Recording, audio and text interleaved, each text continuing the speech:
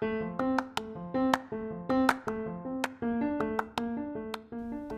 and welcome to Living While Feminist.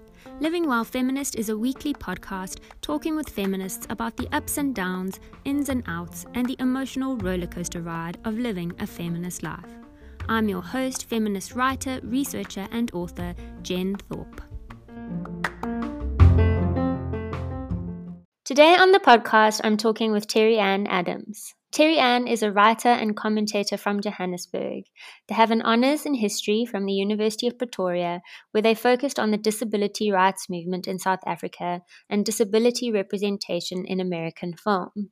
They have spoken and written on ableism and feminism. In 2020, Terri-Ann published their debut novel, Those Who Live in Cages, with Jacana Media. Those Who Live in Cages is a story of 5 women connected to one another through blood and circumstance: Bertha, Janice, Laverne, Kaylin, and Raquel, all living in El Dorado Park. As the review in New Frame puts it, they are women full of hope for their families and futures, bumping up against the obstacles of class limitation and a patriarchal, religious, and judgment-driven environment. It's a story where place comes alive as character. El Dorado Park is a location that shapes the lives of each of these characters, whether they are yearning to leave or destined to stay. In their interview with New Frame writer Binwe Adebayo, Adams says, "I think that the world is a dystopia, that systemic oppression kills any form of hope for real change or progress. As individuals, we can move forward slightly, but the greater good is not realized and many are left behind. Only when systems that oppress us are dismantled will we see real change."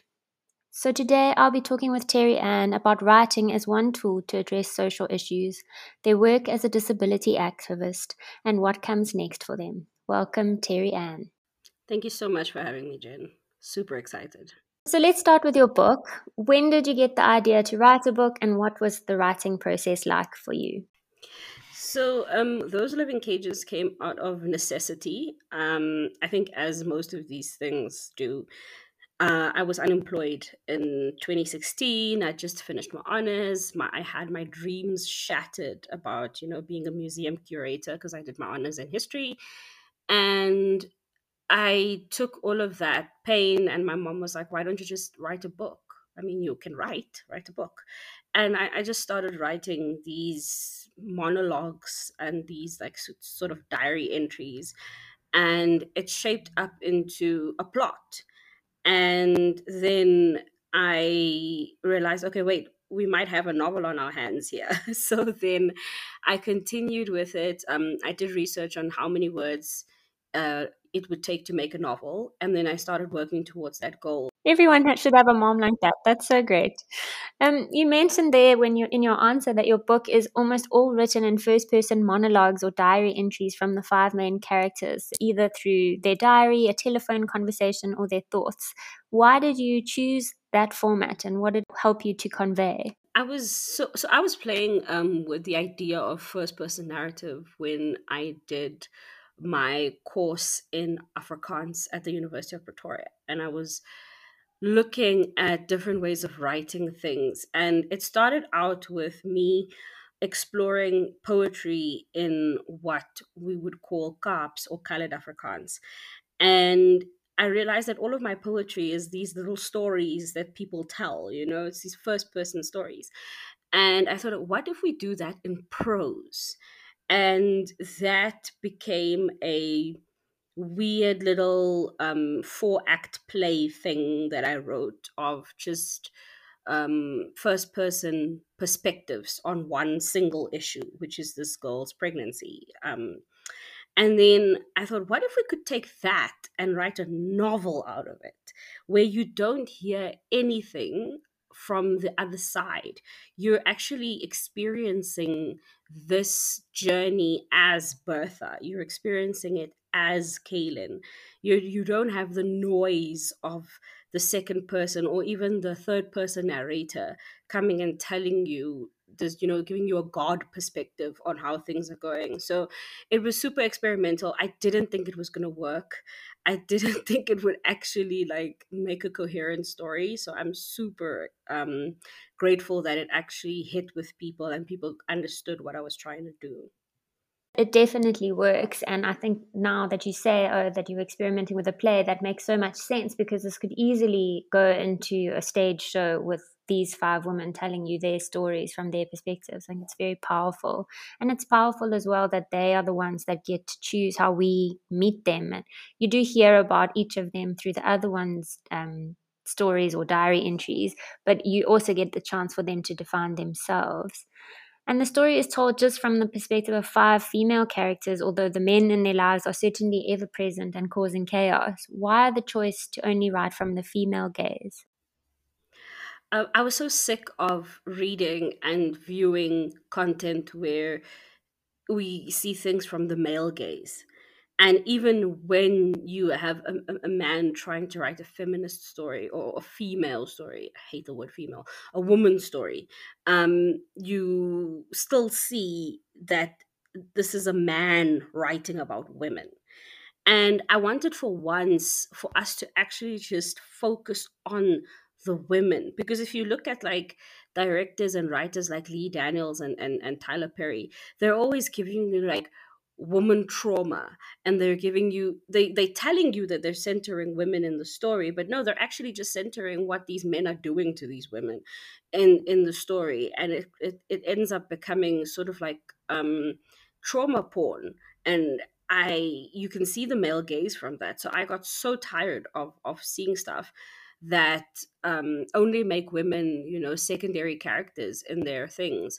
And I wanted to do something that was just for women, but more especially just for colored women.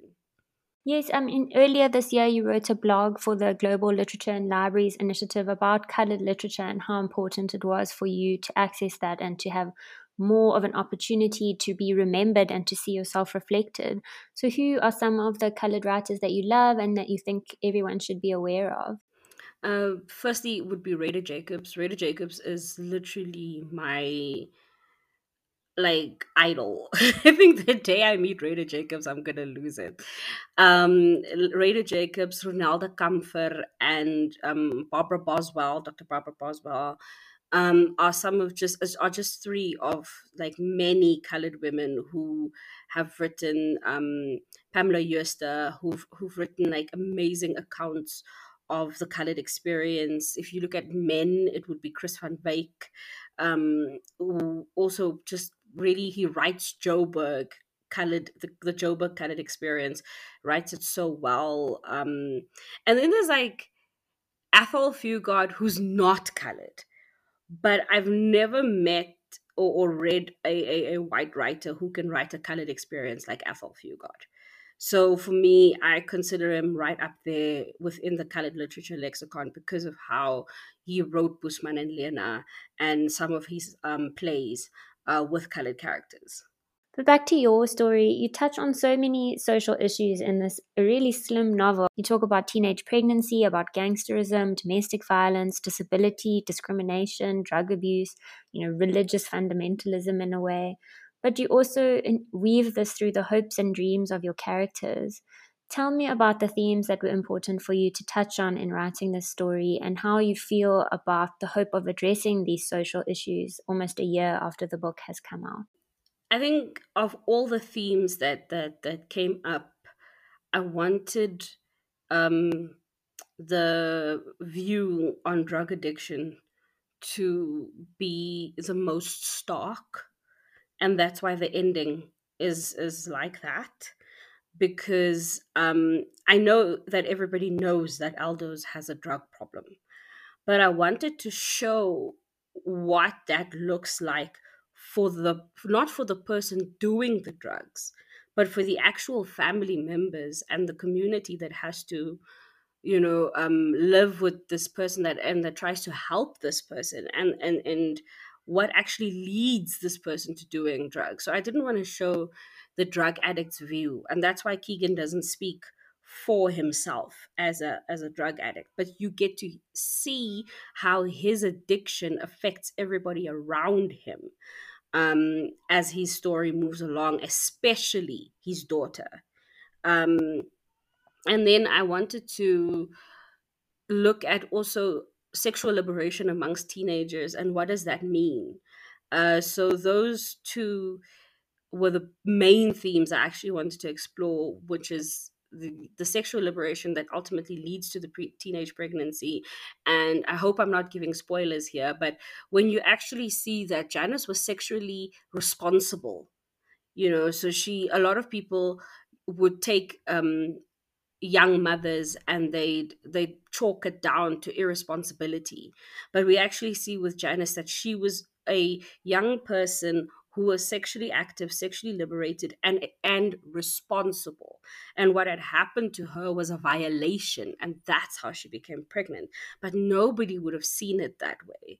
So the stealth thing was also something that was a really important thing for me to bring out.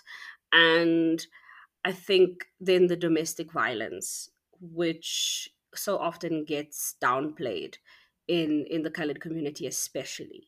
I think with all of these things you've just mentioned, there's a sense that for some of the characters living in Eldorado Park and for some of the characters and people who live in South Africa today, those are just normal things that happen. Stealthing isn't seen as that big a deal, or domestic violence is just something that you see over the weekend and then you get over it by the week.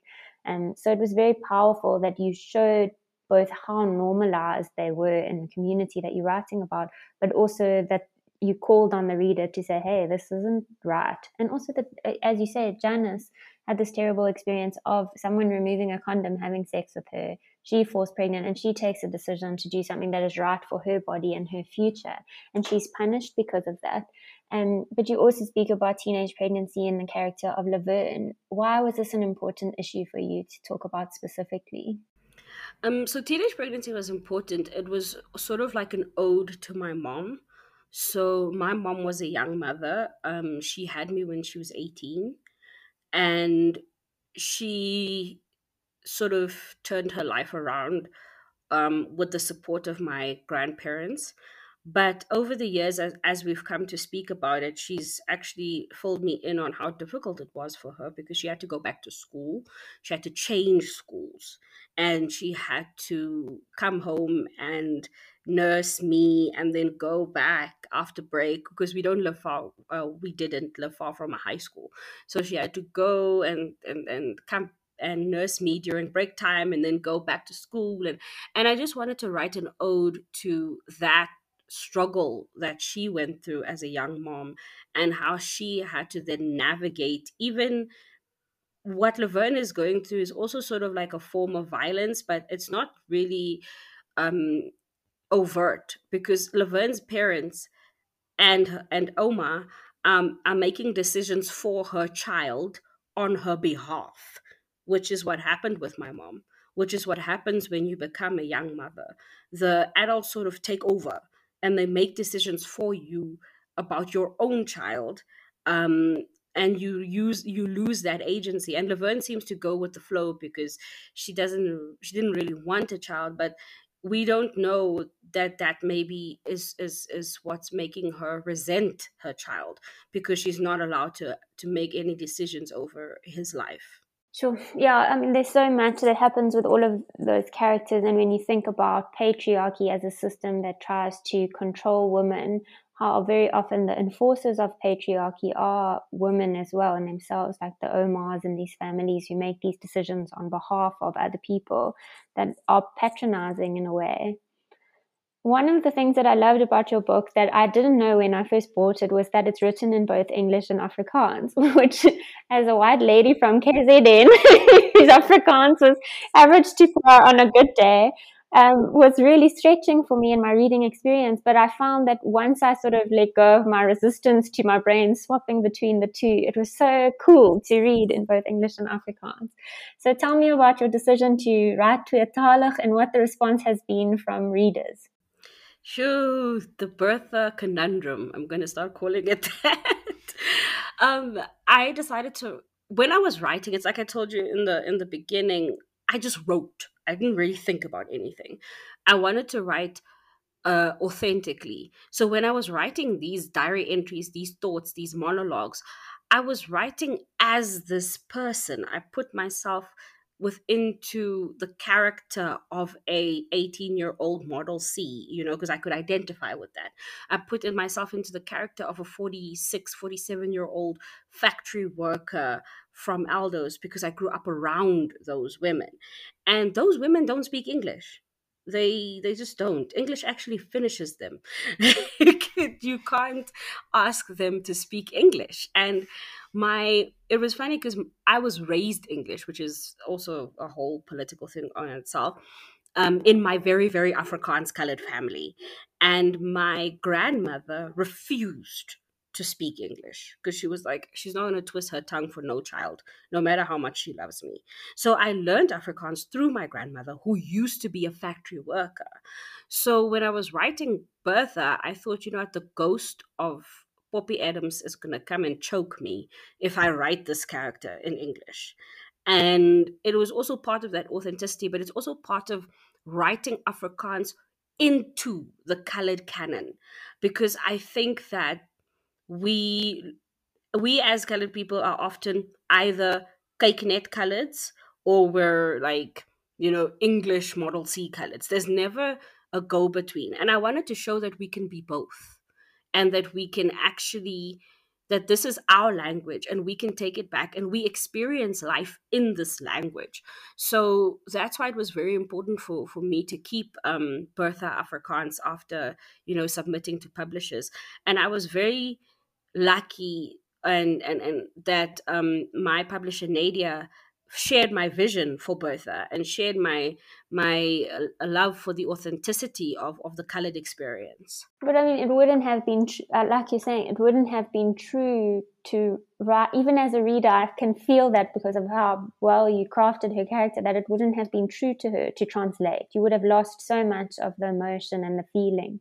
And I also loved, I think it was Killa, as she sort of got more emotional about things, she switched back into Afrikaans as well, which I think is something that you do if you've been speaking in a second language or a third language for a while. As soon as you feel emotional, you can't access anything but your mother tongue to communicate, which is really cool.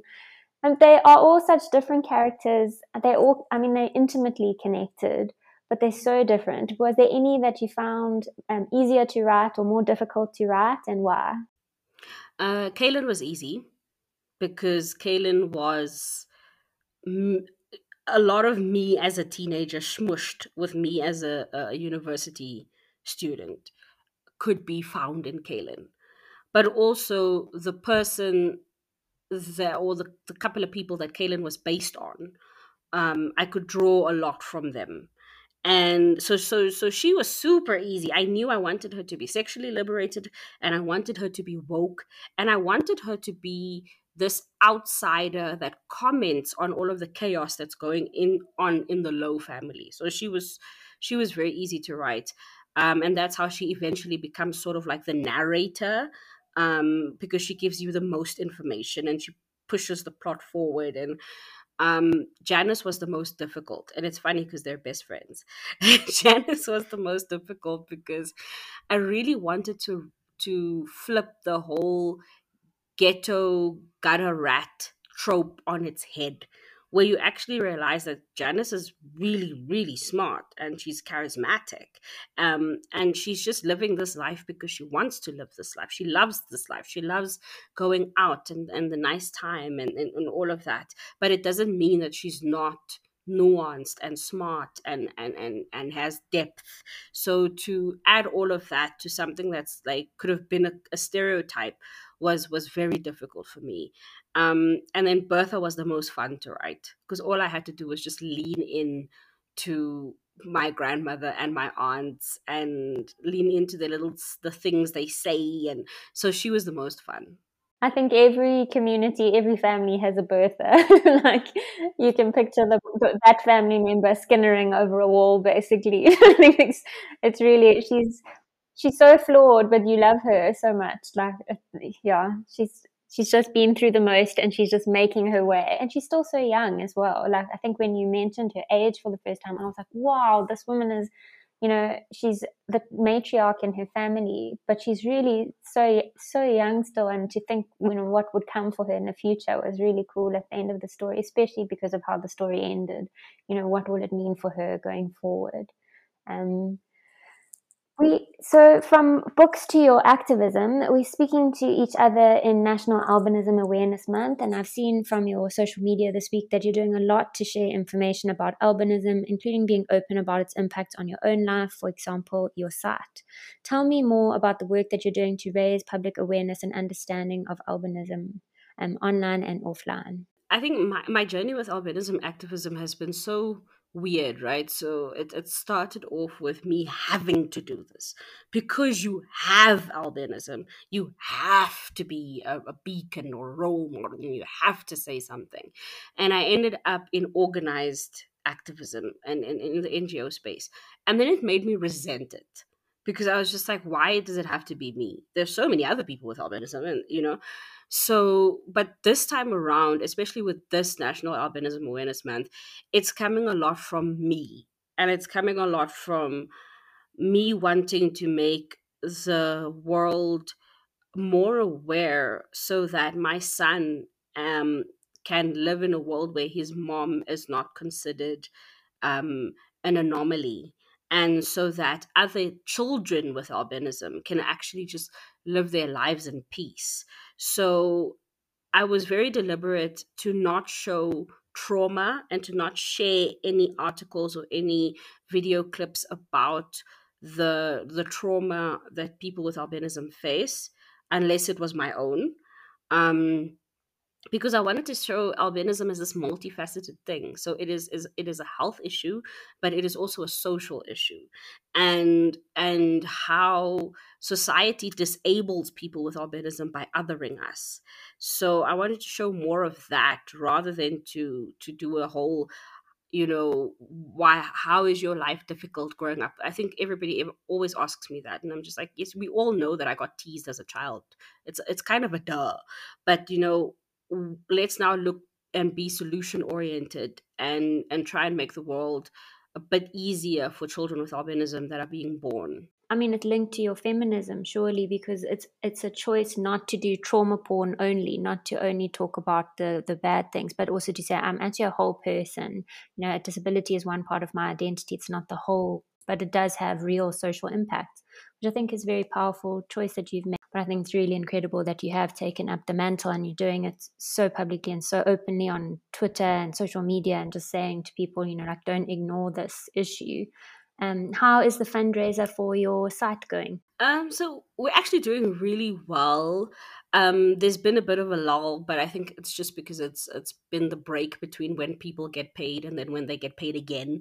So, but I've been super grateful for every rand that has been raised, because I know that this comes from people who really want to see, who are rooting for me, who want to see the best for me, and who actually want me to see things, which is very important because I never thought that I'd even raise a cent. So to be within the 20,000s is, it's surreal even, and I'm so grateful that people have taken up this cause on my behalf, and I'm also grateful that this shows light to how expensive mobility aids are for people with disabilities. For us just to be able to see, for us just to be able to move around, um, it is actually quite expensive. And this means that not everybody with a disability is going to have access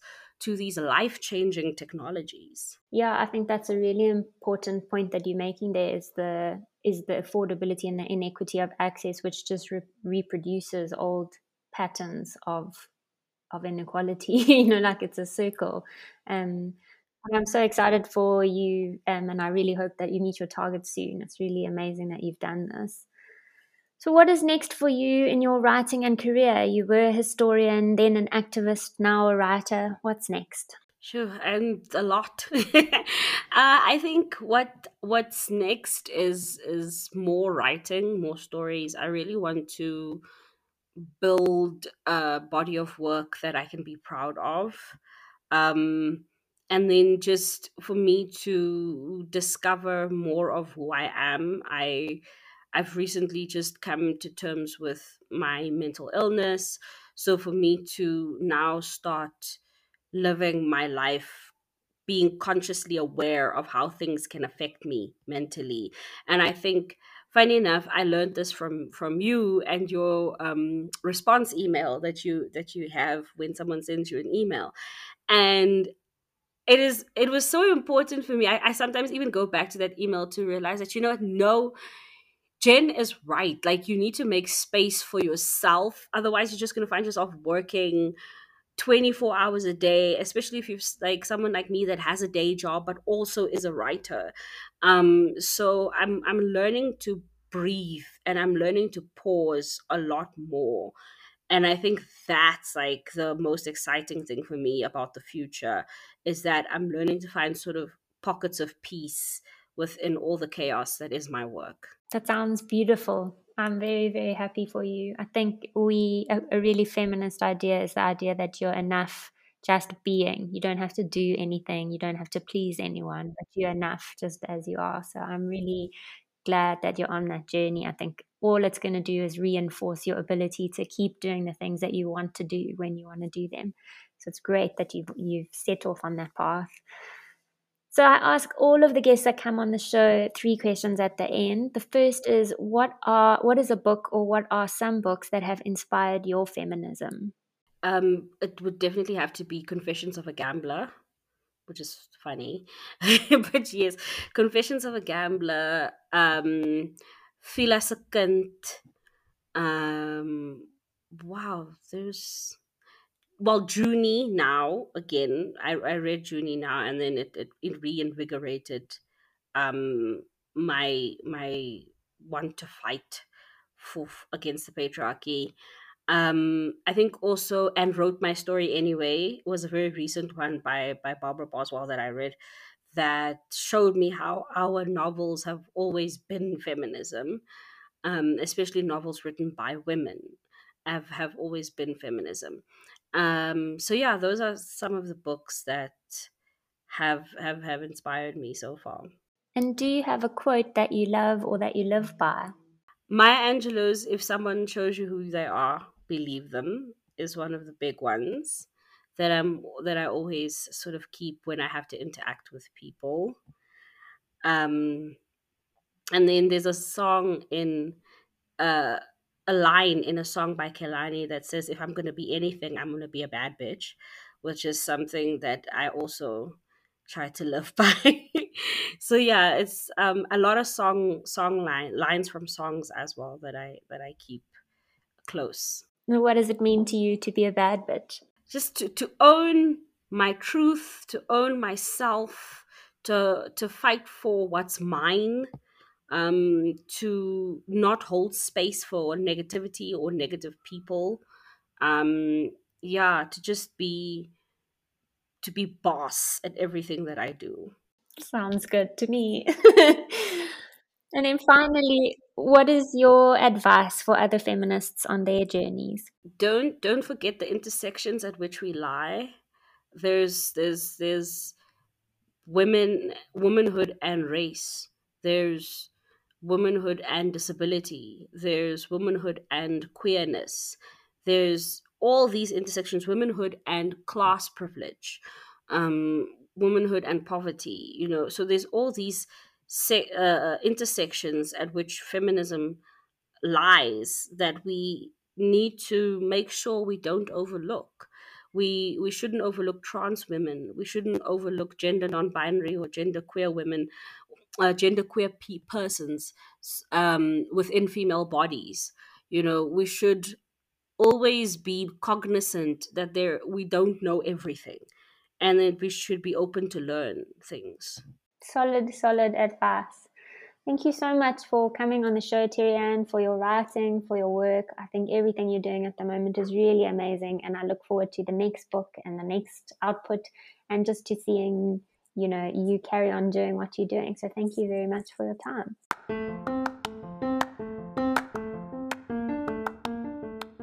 Thanks so much for tuning into this week's episode of Living While Feminist with me, Jen Thorpe. Please do tune in next week to hear more from feminists about their lives and experiences.